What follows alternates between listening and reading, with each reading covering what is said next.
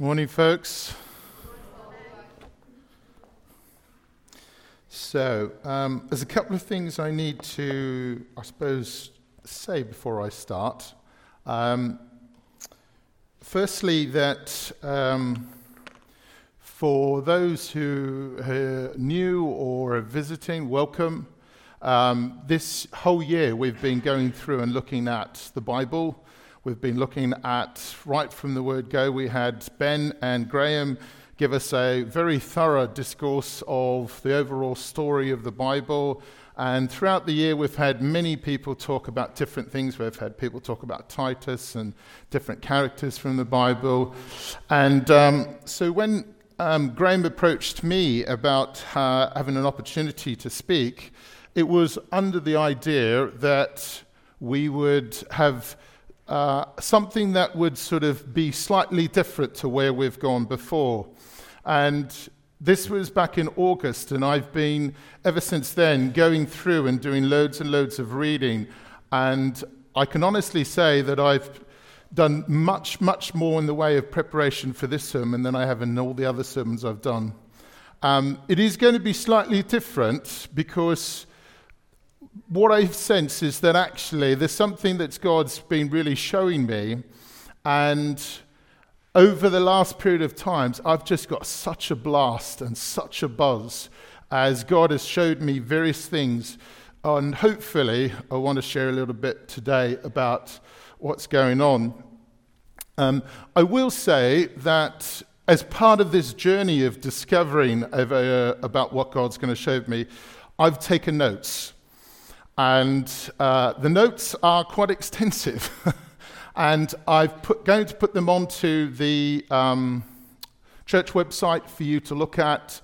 They are quite extensive. They're not the sort of notes you can just read in a couple of minutes. They are going to be notes that you'll maybe read a little bit, ponder a little bit, take away, then come back and read. But the idea is that what you're going to see this morning is just a mere fraction of what God's been showing me, and God's been really pouring out to me about what he wants to do. Okay, so I also need to say before I start that I do need to credit a number of different people who I've read over the last month: Bill Johnson, Steve Long, Ron Calmere, very instrumental in shaping what I'm going to share today. So what started me on this idea was the idea about how do we, as New Testament Christians, approach the Old Testament. And one of the things that I've come across in my many years in Australia, Canada, America, and over here is the difficulty of approaching the Old Testament. Okay? Quite often I've come across people who say, I can't comprehend what's going on in the Old Testament, I'm just going to ignore it, and I'm just going to concentrate on the New Testament. And I've come to realize that actually that's not really what God wants us to have. If God wanted us just to have the New Testament, he would have just given us the New Testament, and then that would have been it. But he's given us the whole Bible, which means that actually everything that's in the Old Testament is there for a plan and purpose and is designed to help us. And so what I hope to do is pick out some of the things of how it can be helpful for us to approach the Old Testament. There's a picture up there that you've got two kids looking at a painting. Sometimes that's what it feels like when you look at the Old Testament. You open up a passage and you read it, and you just go, I haven't got a clue what this is about. And you think, well, what am I supposed to do with this? How am I supposed to approach it?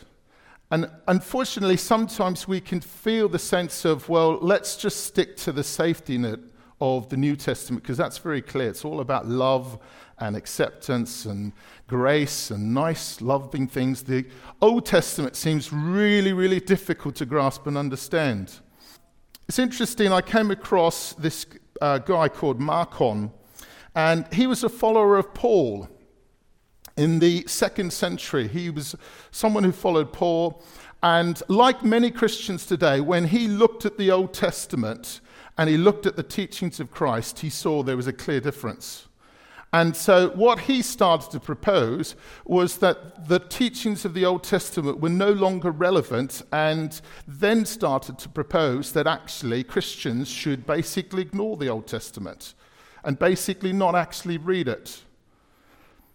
And so what ended up happening was that he was branded a heretic and cast out. Because the whole thing is that the Old Testament is fundamental and important in us, not just for what we know about history, but for many other things. So I want to start off and look at 2 Timothy 3:14, 17. Again, all of this is in your notes. But in that particular scripture, Paul talks and writes a letter to Timothy. And in that it says, "But as for you, continue in what you have learned and become convinced of, because you know those from whom you've learnt it, and how from infancy you have shown and known the Holy Scriptures, which are able to make you wise for salvation through faith in Christ Jesus." So the context here is that Paul is writing this to Timothy. The reports indicate that Timothy got this letter around about 66 AD. The Gospel of Luke wasn't written for another 15 years. The Gospel of John wasn't written for another 20 or 30 years, and many other letters weren't written as well. So when we look at this, and this also leads to the verse that we all know off by heart, all Scripture is divine breath from the glory of God. But what we don't understand is that at this moment in time, when Paul is saying this to Timothy, the Holy Scriptures are not letters which haven't been written yet. These are things from the Old Testament which all Jews would have been involved with. And Paul even goes forward here to say that actually the Scriptures, the Holy Scriptures, the Old Testament were influenced. The Holy Scriptures were influential in helping him to be able to come to Christ. So, the idea is that the Scriptures of the Old Testament modeled and shaped who Timothy was. And if it modeled and shaped who Timothy was, it would have modeled and shaped many of the people in the 1st and 2nd century who came to Christ. Because that is what they had available for them. Because most of the New Testament wasn't written available at that period of time. Let's have a look at Jesus. How did Jesus approach the Old Testament? Well, we start off with the situation where he gets baptized by John the Baptist. He goes into the desert and he's tempted 3 times by the devil. In each case, he replies from a scripture from the Old Testament, from Deuteronomy and Leviticus. He uses scripture that he would have been read and learnt as a nice, I suppose, up-and-coming Jewish boy. The idea is that Matthew is trying to say that Jesus knew the scriptures. Later on, it says that as the Pharisees tried to do, many times, tried to accuse him of many different things. But in Matthew 15, Jesus replies to the disciples twice using scriptures from the Old Testament. Not only that, but there's also an interesting story that Matthew 19 talks about. This rich young man comes to Jesus and says, "What do I need to do to get eternal life?" And Jesus doesn't say, "Follow me." Jesus says, "Have you kept the commandments?" And he was like, "Well, which ones?" And he quotes scripture, "Have you loved your neighbor, loved the God as all your heart?" He quotes scripture that is influential in what he's trying to achieve. And the idea is that when we start to look at what Jesus did, Jesus quoted from 24 of the Old Testament books. Now, if the idea that the Old Testament is irrelevant, then when we look at Timothy and Paul, then there's a bit of a clash. If we look at the Gospels and what Jesus did, there's a bit of a clash. The fact that Jesus used quotes from the Old Testament, the fact that Paul in many of his letters used quotes from the Old Testament, indicates that the Old Testament still holds relevance for us Christians. But how do we approach it? Well, this is the question I'm hoping to possibly answer today. As many of you know, when you look at the Old Testament, and you take a poll of everyone here, we'd probably say that most people would say that the God of the Old Testament is judgmental, bitter, likes death, and lots of other negative connotations. But they're not quick to basically understand what's going on in the big picture. Hebrews 34, verse 6. In the presence of Moses, God makes this declaration about who he is. And in front of Moses proclaiming, the Lord, compassionate and gracious God, slow to anger, abounding in love and faithfulness, maintaining love to thousands and forgiving wickedness. Slow to anger, full of compassion. I did some detailed studies of those original words in the Hebrew, and they talk about the sense of it's not just slow to anger in the sense of you do it once and then boom, he reacts. It's a long, drawn-out process of slow. It's a sense of compassion that is not just a bit, but it's an overwhelming, like a Mount Everest version of compassion. This is what God is declaring at Mount Sinai, who he is. And it's not just him who declares this. If we look at Nehemiah 9, after the whole process of rebuilding the wall, what do the people do? They come to a point of declaring who God is. And this is what they say. But then our ancestors became arrogant and stiff-necked, and they did not obey your commands. They refused to listen and failed to remember the miracles you performed among them. They became stiff-necked and in their rebellion appointed a leader in order to return to their safely. But you are a forgiving God, a gracious and compassionate God, slow to anger and abounding in love. Therefore, you did not desert them. The idea that God of the Old Testament and the God of the New Testament is two different things is not true. It is not true at all. I've met a number of people who, over the years, they like Jesus because he's a lovey-dovey, sort of cuddly, sort of, yeah, I can easily get on board with Jesus because he's cool and he's loving and peace man and everything like that. But the God of the Old Testament, that just shows that actually, no, I don't like God at all. But that's missing the point of what's going on in the Old Testament. God is not like suddenly had a brain freeze and had a character transplant when we've moved into the New Testament. He's still the same all those years. But there's an understanding that we need to realize about what we see in the Old Testament versus the New Testament. Because if we shut out the Old Testament, we miss so much. And I've just been overwhelmed. And I must admit, I've just been buzzed going through and learning this. I've just been buzzed. It's been fantastic buzzing as God's shown me bits and bits of who he was revealed in the Old Testament. I've gone, wow, is that what you were like, God? In the Old Testament, how this is, how this applies to me. So, we come to 3 things to consider.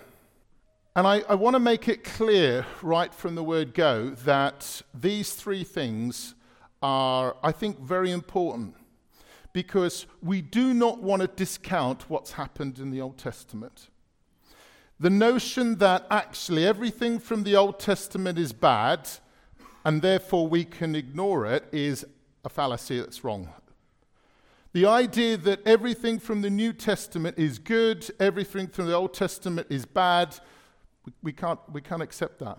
And I'm going to hopefully help you to be able to realize what this is all about. So there's 3 things to consider, and I've put pictures up there to help you. First thing to consider is what ended when Jesus died on the cross. That's the first thing to consider from the Old Testament. What ended when Jesus died on the cross? The second thing to consider is what did Jesus modify that was mentioned in the Old Testament?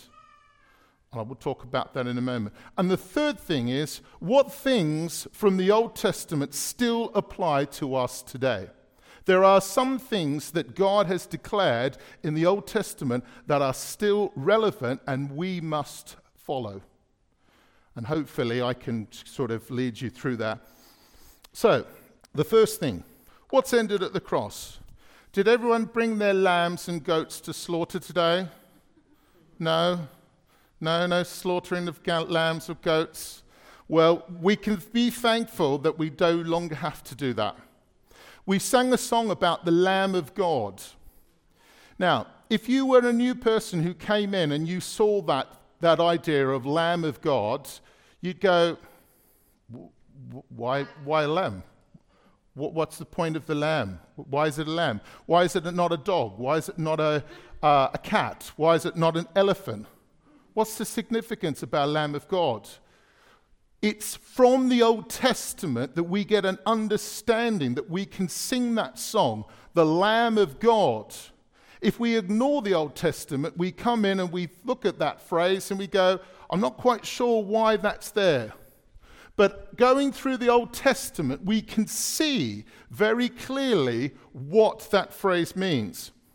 Now, there are, I think, 6 covenants that God sets up in the Old Testament. The main one that I want to talk about is the covenant that's set up at Mount Sinai. The idea of what many people know as the Ten Commandments. In fact, there are over 600 different laws or rules that were laid out during that time. And the interesting thing is that the important thing to realize is that at this moment in time, the heart of God is to have a people on this earth that represent him to all the nations. And so what he does is he gives them a list of things in which they can live by to be able to be a representation of who God is here on earth. And one of the things that involves is the whole idea of sacrifice. And so, because one of the things is that when we sin, there has to be some sort of penalty for the sin that happens. Now, in the Old Testament, what used to happen was it used to basically get your goats, your birds, your chickens, your whatever, and you would basically slaughter them as a sacrifice where blood is shed. And as a result of that, the penalty for the sin that you committed was temporarily put back. It wasn't erased, it was temporarily put back. But the idea was that this gave you a sense of being clean. And that's important because what God wanted to do was to have a people that were set apart. The word holy means set apart. Okay? So, can you two stand up for me? Can you stand up for me as well? Yeah. So, if you come up here. So these are now set apart from the rest of you. So the idea is holiness is being set apart. What God wanted to have a group of people he could call his own, where he could foster in them his character, his nature, who could be a representation to the world of who God was like. The rest of the people were not part of that. And when we look at what happens in the New Testament, you'll see there's a switch that happens. Thank you, folks. You can sit down. So the idea of sacrifices was quite relevant. It's part of the law, the Day of Atonement, the idea that someone would go into the Holy of Holies. And in that Holy of Holies, what would happen is they would find the very presence of God. Now, we know the fact that if you didn't purify yourself and you went into the very presence of God, bang, you were dead. You'd be dragged out of the Holy of Holies because you cannot go with sin into the presence of God and live to tell the tale. Now, the important thing to realize is that at no point in the heart of God was he going to leave people like this. It'd be like me saying that if you want to reach this bar, you've got to try your best, but you're never ever going to get there. If I was to say to someone, okay, the first person who touches the roof, I'll give them £100, no one's going to ever do it because they can't. It's an impossible task. The notion that God would demand that you do it in order to achieve my acceptance It's not going to work, because the idea is it's an impossible situation. But the idea that was threaded through at different times, through the prophets, through the various teachings, is that God had a better way. Hands up those people who've ever read a good whodunit novel. Hands down. Hands up those who have ever watched a movie, which is a whodunit sort of crime thriller. Hands down. If you're anything like me, and I can give you loads of different movies and books, when you read it or watch it, you're going, oh, was he the killer? Oh, no, is it him? Is it him? And you're second guessing and you don't know what's going on. And then in the book and in the movie, there's one scene which they call the big reveal. And in that scene, it's, if you watch it, if the Agatha Christie's, they usually get around and the detective says, and the killer is. And at that point, you go, that's who it is. Now, if you go back and reread that book again or watch that movie again, you go, there's that clue. That's what they were saying. I've watched a number of films the second time and you go, I didn't see that the first time. That clue there shows, here's the really killer. There's another clue. But the first time, you have no idea what's going on at all.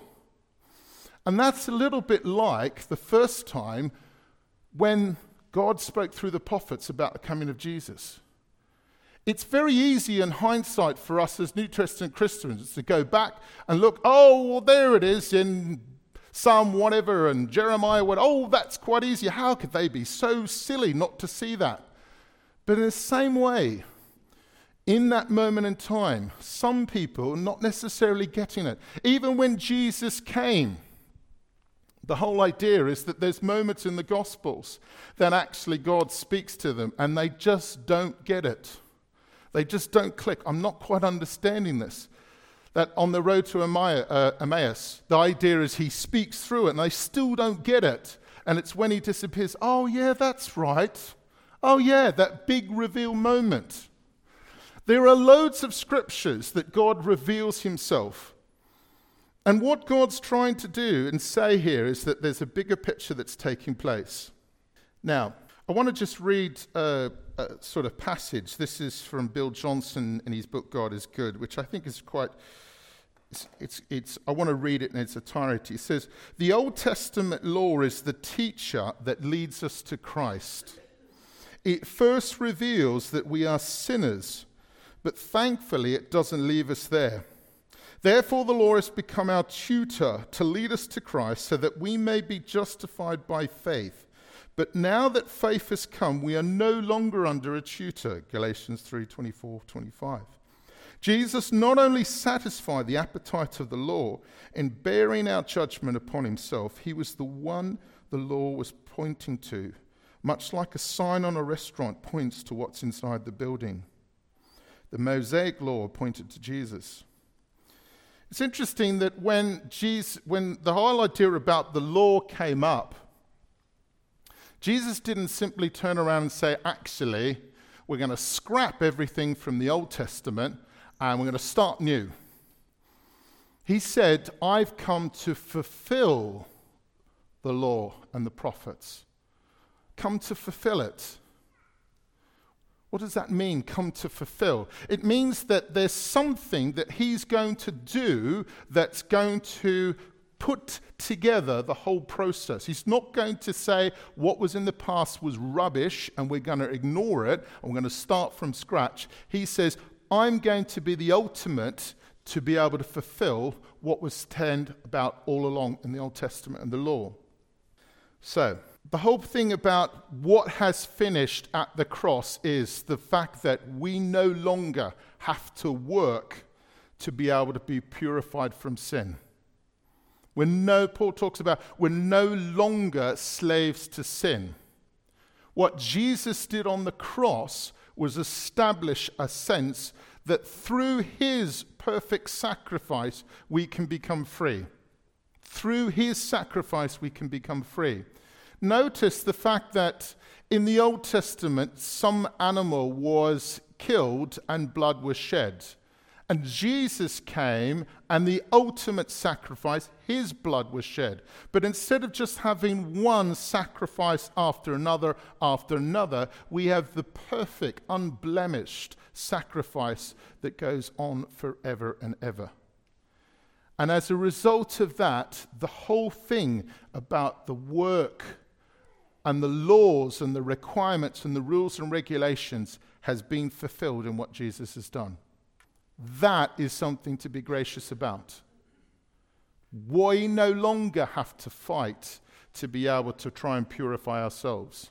We can just simply believe in what Jesus did on the cross. And I'm sure there are loads and loads of sermons out there that go into that more detail. There's, on the notes that I've got, there's a lot of other stuff I've put on there as well that you'll find very, very helpful. There's a website that looks at the whole difference between the old law versus the new law. The old law versus the new covenant. And that's quite important. Now, the next thing. What has changed or modified from the Old Testament to the New? There are things that have been spoken about in the Old Testament that have been slightly changed. They haven't been terminated. They haven't been said, okay, we're going to abolish that, we're not going to use that anymore. They've been slightly tweaked, slightly modified. And so what I want to do is I want to go through and look at what are some of those things that God has given. I'm sure we're all, with our mobile phones and our tablets, have regular updates. I'm constantly having mobile phone updates every time I log into the internet. Oh, this app needs to be updated, this needs to be updated. It's like there are certain things mentioned in the Old Testament that have updates or little tweaks. Now, first one, there's a real passionate thing for me because I love the idea of God as Father. And I think Jesus speaks volumes about God as Father. But in the Old Testament, God wasn't really renowned for being God as Father. As I'll talk a little bit later on, there are many, many names for God mentioned in the Old Testament, used very frequently. God as Father wasn't one of those. And yet when Jesus came on the scene, it's recorded that in the Gospels, Jesus referred to God the Father over 160 times. 160 times in his speaking, in his teaching, he refers to his relationship and connection with God as Father. Now, if Jesus has established that new paradigm, that new shift in our attitude to God, we need to look at that. We need to think, okay, in the Old Testament, the God who was almighty, the more awesome one, the creator of all, still applies.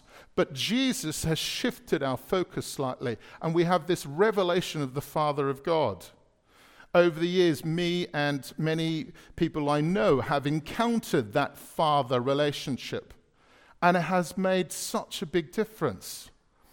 If you're someone who, as I'm speaking about the Father heart of God, you're going, what's he talking about? I'd encourage you to maybe connect with someone and just ask them what that means. The biggest transformation I had in my life was when I came to realize who the Father heart of God was. Through many tears, through many pain, I came to the place of knowing who my daddy is. And that's something that Jesus came on earth to be able to establish. That change, that shift. John 16:28 says, I come forth from the Father and have come into the world. I'm leaving the world again and going to the Father.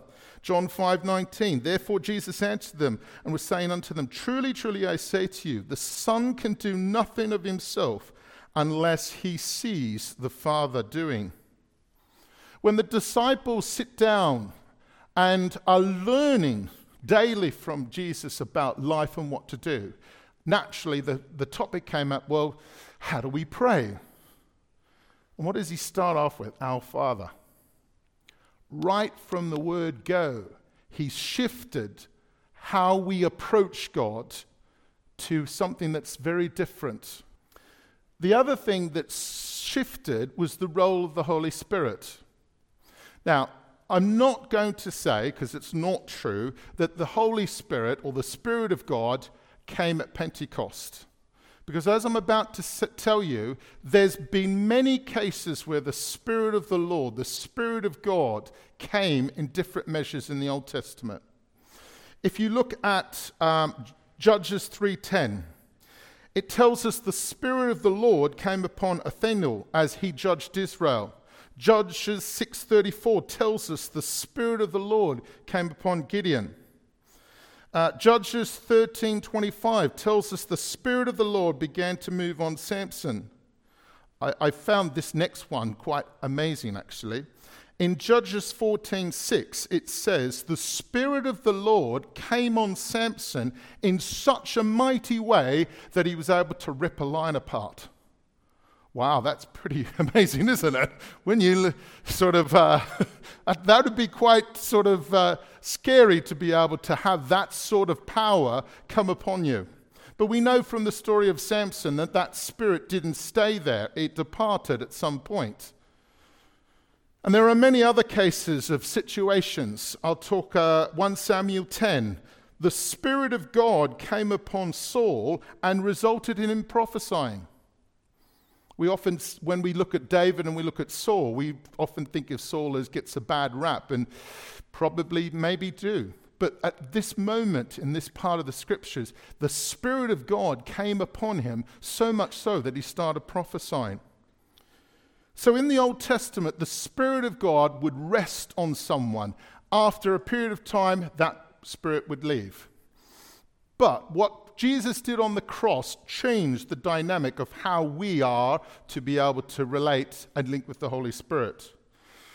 Paul talks in 1 Corinthians 3:16, do you know that you are a temple of God and that the Spirit of God dwells in you? 2 Timothy 1, guard through the Holy Spirit who dwells in you. And I could go on about the fact that the Holy Spirit now resides in you when you call on the name of Jesus Christ as Lord and Savior.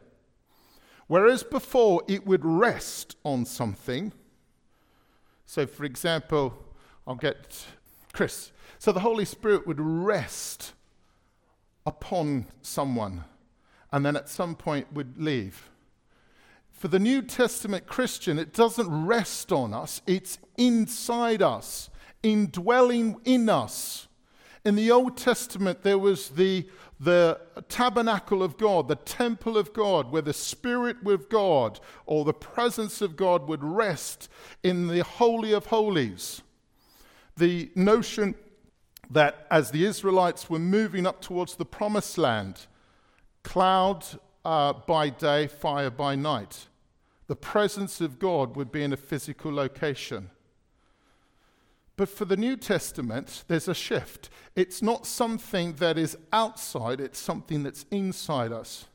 Jesus tells the disciples, hey guys, I'm going to have to leave because there's something more powerful that's going to come along and is going to help you and guide you. The next thing that's quite interesting is this whole idea of what the rest and the Sabbath is. Now, the first mention of the word Sabbath occurs in Exodus 16. Exodus 16:23 says, God said to them, this is what the Lord commanded. Tomorrow is to be a day of Sabbath rest, a holy Sabbath to the Lord. So bake what you want to bake and boil what you want to boil. Save whatever is left and keep it until morning. The context of this is they're in the desert. They don't have a lot of food, so God gives them manna every day. But on the sixth day, he gives them a double portion of that because the seventh day is a day of rest. That's the first mention of the Sabbath. And then when we look at the whole idea of the covenant made with Moses and the people on Mount Sinai, it takes a much more bigger context than just simply waiting for certain types of manna. Okay? In Exodus 20, at the point where Mount Sinai and God outlines his people how to treat the Sabbath, this is what it says. Remember the Sabbath day by keeping it holy. Remember, word holy is to set apart, different. 6 days you shall labor and do all your work, but the seventh day is a Sabbath to the Lord your God. On it you shall not do any work, neither you nor your son or your daughter, nor your male or female servant, nor your animals, nor any foreigner residing in your towns. And then it talks about the reasons of the creation. So the intention, the heart of what God wanted for his people was to have a day where they rested from their work. The unfortunate thing is, by the time we see Jesus come onto the scene, the spiritual leaders, the Pharisees and the Sadducees, have not only changed the focus, but now have added so many rules onto that it makes it very cumbersome. Instead of the Sabbath there to provide help for the people, it was there now as a hindrance. So much so that you couldn't do this. Oh, that person did something. They lifted something up 5 centimeters. They've broken the Sabbath. That's not what the heart of God, the Father, was intending for his group of community back in the original point. What Jesus came to say is that actually, and we see quite a number of stories that talk in Mark 2, says, the Sabbath was made for man, not man for the Sabbath. So the Son of Man is the Lord even over the Sabbath. And later on it says, come to me, all you who are weary and burdened, and I will give you rest. Take my yoke upon you and learn from me, for I am gentle and humble in heart, and you will find rest for your souls. This sense that actually the sense of rest that's promised for New Testament Christians is important. Now, Hebrews 4 goes into quite a lot of detail, saying that in the Old Testament it was a specific day. And I'm not going to get into the whole things and arguments about Saturdays and Sundays and all that, but there was a day there set aside where the people of God stopped and had a day of rest. But what Hebrews 4 talks about is that it's no longer a specific day. We are to live in that eternal place of rest. Now, Bill Johnson talks about the idea that, yes, it's good to have a day where you don't do your works that sort of pile up. I have a rule that I've had for 4 or 5 years, that I don't do any schoolwork on Sunday, because I needed a time where I can step apart and have a day where I don't do any stuff. But what God's saying here is that we can live in the eternal rest of having to do works to be able to gain God's acceptance. The Father heart of God is that God loves you. The idea that Paul battled with in Galatians, in the Galatian church, was that suddenly we have to still work for the acceptance of God the Father. And Paul in Galatians says, you foolish Galatians, that's not what we're talking about here. You do no longer have to work to gain God's acceptance. There is a place of rest that you can live in, not just on a Sunday, but all the time. That's what Jesus did on the cross. That's the power of what Jesus did. What was stated out in the Old Testament has shifted and become a much bigger outline of what Jesus wants to do. There's a couple of other things I want to go through just very quickly. Prophecy. In the Old Testament, prophets were very set apart, very rare. Many of them would be grown up to be prophets. And the Spirit of God would rest on. They would be the voice of God. You could not hear the voice of God for yourself in the Old Testament. You had to rely on what prophets would say, maybe what the priests would say, and that was basically it. But shifts occur in the New Testament. When we look at 1 Corinthians 14, Paul makes it very clear. He wants all of us to prophesy. I want to make it very clear that prophecy is not just for a select group of people who are super spiritual that they can do it. Everyone can prophesy. When I first started walking when I was a teenager, I saw people who were prophets and I thought, wow, that's amazing, but that's not for me. But actually, that's not true. I was taught, encouraged how to listen to God, how to offer encouragement. 1 Corinthians 14 talks about that prophecy should be building up, encouraging words. The thing about is that if we're relating to God the Father and we have that connection with God the Father and he speaks to us on a daily basis and he offers us encouraging words, he can also do that for the people that we see. As he speaks to us and says, why don't you go up and say that to that person? That's really going to bless that person's day. We're all called to encourage. We're all called to build up. That's the shift that's happened from the Old Testament to the New. Prophecy was in the Old, but it's shifted slightly in the New Testament. A couple of other things. The idea in the Old Testament, it's important to realize this when reading the Old Testament, that in the Old Testament, God was after a nation, a group of people. Now, with the revelation that Paul gave Paul, this is open to anyone. The whole idea of the Gentiles and the revelation that Paul realized and the clash that he had with Peter actually was that actually Paul was saying that actually God wants to bless everyone.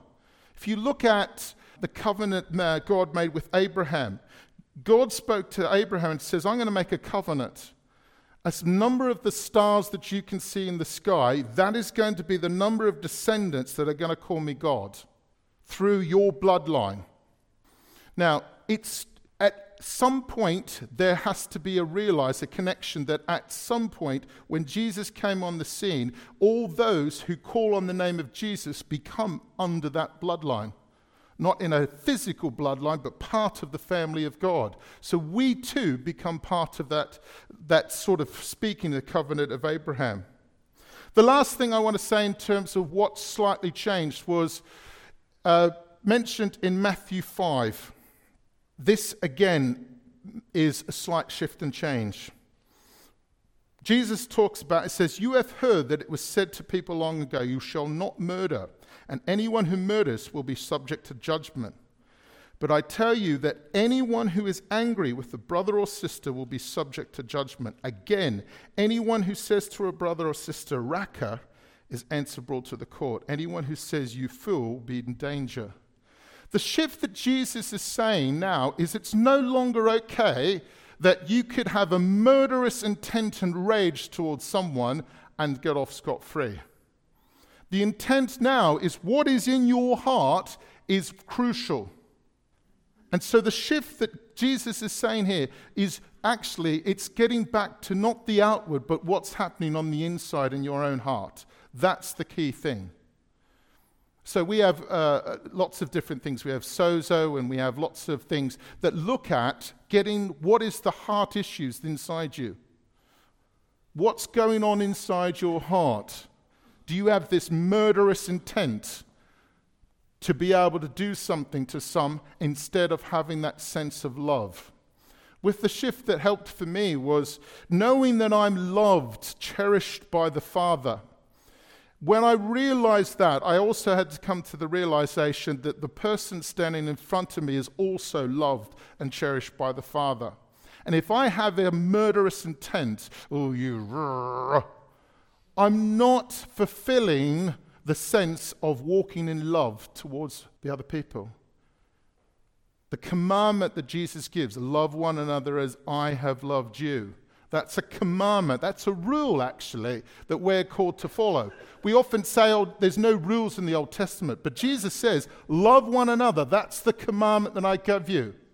That's something we need to think about. What is that sense? Loving one another. Well, it starts from our heart. What's in our heart? Okay. This is the thing that quite a lot of people I've come across often say, well, there's nothing in the Old Testament that applies to us at all. There's nothing. Why bother reading the Old Testament? There's nothing there. Well, I've been just amazed at how much there is been in the Old Testament. The notion that everything was bad in the Old Testament doesn't apply is not true. I did some research, and there's over 15 different names for God. Jehovah Jireh, the one who provides, the one who's peaceful, the one who's righteous, the Lord our banner. There's endless names that go on. The Lord Almighty, the God of hosts, the God who leads us. These names declare and show who God is. If we don't take on board what God revealed in the Old Testament, we are missing a part of who God is. If I just simply said to someone else, oh, Jean is someone who wears glasses, then that's not really going to give much of a picture of who she really is, because she's so much more than someone who wears glasses. And the important thing to realize is that if we just take bits and pieces from the New Testament and we don't fully allow God to reveal who he is, we miss out. The other thing that I found overwhelming was the sense of worship that's in the Old Testament. The sense of worship that David had, we've talked about it this year. I think I've even preached about David. The sense that David had a man after God's own heart. A sense of going after the presence of God. You talk to any of the worship leaders, any of the worship. We have a passion to going after the presence of God, and that's what David had. The heart behind David worshiping God, going after God, still applies to us today. And it's important that we realize in the Old Testament, they stood in a place of declaration. They stood in a place of saying, we're surrounded, but we're going to declare. And you can read in the notes that I've got, there's many scriptures in the Old Testament that talk about the sense of worship, that talk about Psalm 23 is an interesting example. We pretty much know most of Psalm 23. And we can use and apply that. But the sense is that this is a sense of what God's like. God has not shifted or changed. He's not suddenly had a change from the Old Testament when Matthew 1 starts that he's going to suddenly have a schizophrenic change of behavior. He's still the same, but it's just glimpses of changes that have taken place. Okay, we're on the home stretch. So, with all that in mind, those three things, what has ended, what has shifted or modified or changed, and finally what still stays the same, how can we use those to be able to go through and read the Old Testament? I believe we've got a couple of people coming up in the future that are going to talk about their own journeys, about how they read the Bible. But a couple of things that I want to talk about. The idea is that as New Testament Christians, we have the benefit of looking through things like glasses. We can see through glasses of what Jesus did on the cross a little bit more clearly of what was mentioned and brought up in the Old Testament. Because of the fact that we know what Jesus did on the cross, like that reveal in the film or the novel, we can look back and we can see, that's what's happening there. That's what's taking place. The idea that as we read something, we can actually go through and the light of what God's got done on the cross can be revealed to us. But the other important thing is, it's all about having a connection with God. Reading your Bible is not something that you're forced to do. It's not something that you're condemned if you don't do. It's designed to be able to establish a connection with God. That's the goal that the heart of the Father wants, to have that connection. So, with that in mind, when we read the Old Testament, we can approach God with the sense of, Father, show me, what do you want me to gain from what I'm reading in this passage? What do you want me to understand about you from this verse? The Holy Spirit, which resides in us, is there to guide us. Holy Spirit, help me to understand what this means to me. That straight away is establishing the connection. That's the goal of what the Father wants to do in the Old Testament. Establish that connection.